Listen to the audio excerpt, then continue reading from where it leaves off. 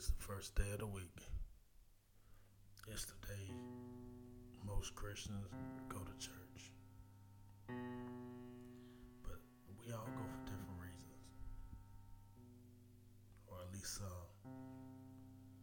I say I go to church to thank God. Thank God for what He's already done.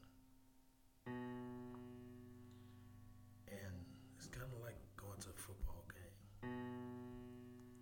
I'm going to praise Him by shouting, clapping my hands, doing a couple of spins around circles because that God is good. God is good because He's kept me. And I believe He can keep you. But you gotta give Him a chance. You see, this is a long journey, man. Some things ain't gonna happen overnight.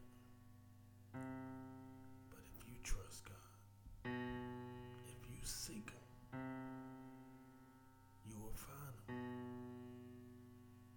The Bible says that He stands at the door and knock. And if anyone opens, let him in. He will come and dine with him. That's Jesus that's saying this. He's at your door. He's at my door. Now He's not going to force Himself on you. His ways on you. He's going to show you His ways through His word. And once you learn to love Him and appreciate Him, you will try to do His will. But it's not you alone who's doing it. He left a gift for you, the Holy Spirit. That's what makes a person do what pleases God. Because in and of ourselves, we can't do it. It's not your nature to do what's right. It's not my nature to do what's right. But through seeking God and believing in God, once you made that confession of faith and accepted Christ in your life and repent of your sins, you can receive the gift that God has given anyone that believes, which is the Holy Spirit. That's what'll keep you from snapping on your boss. That's what'll keep you from staying out all night. That's what'll keep you from not cheating on your wife. That's what'll keep you from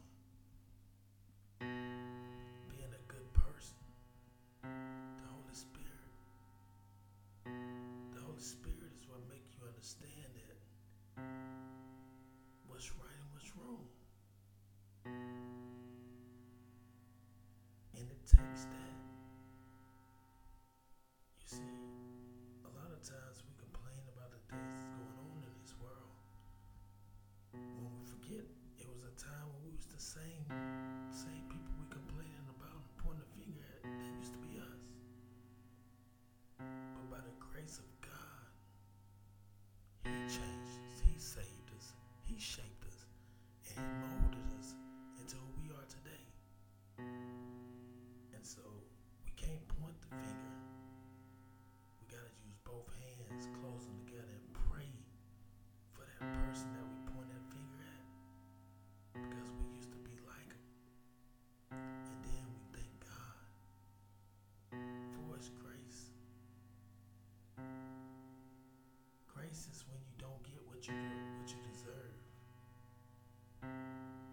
God ain't giving me what I deserve. He's not giving you what you deserve.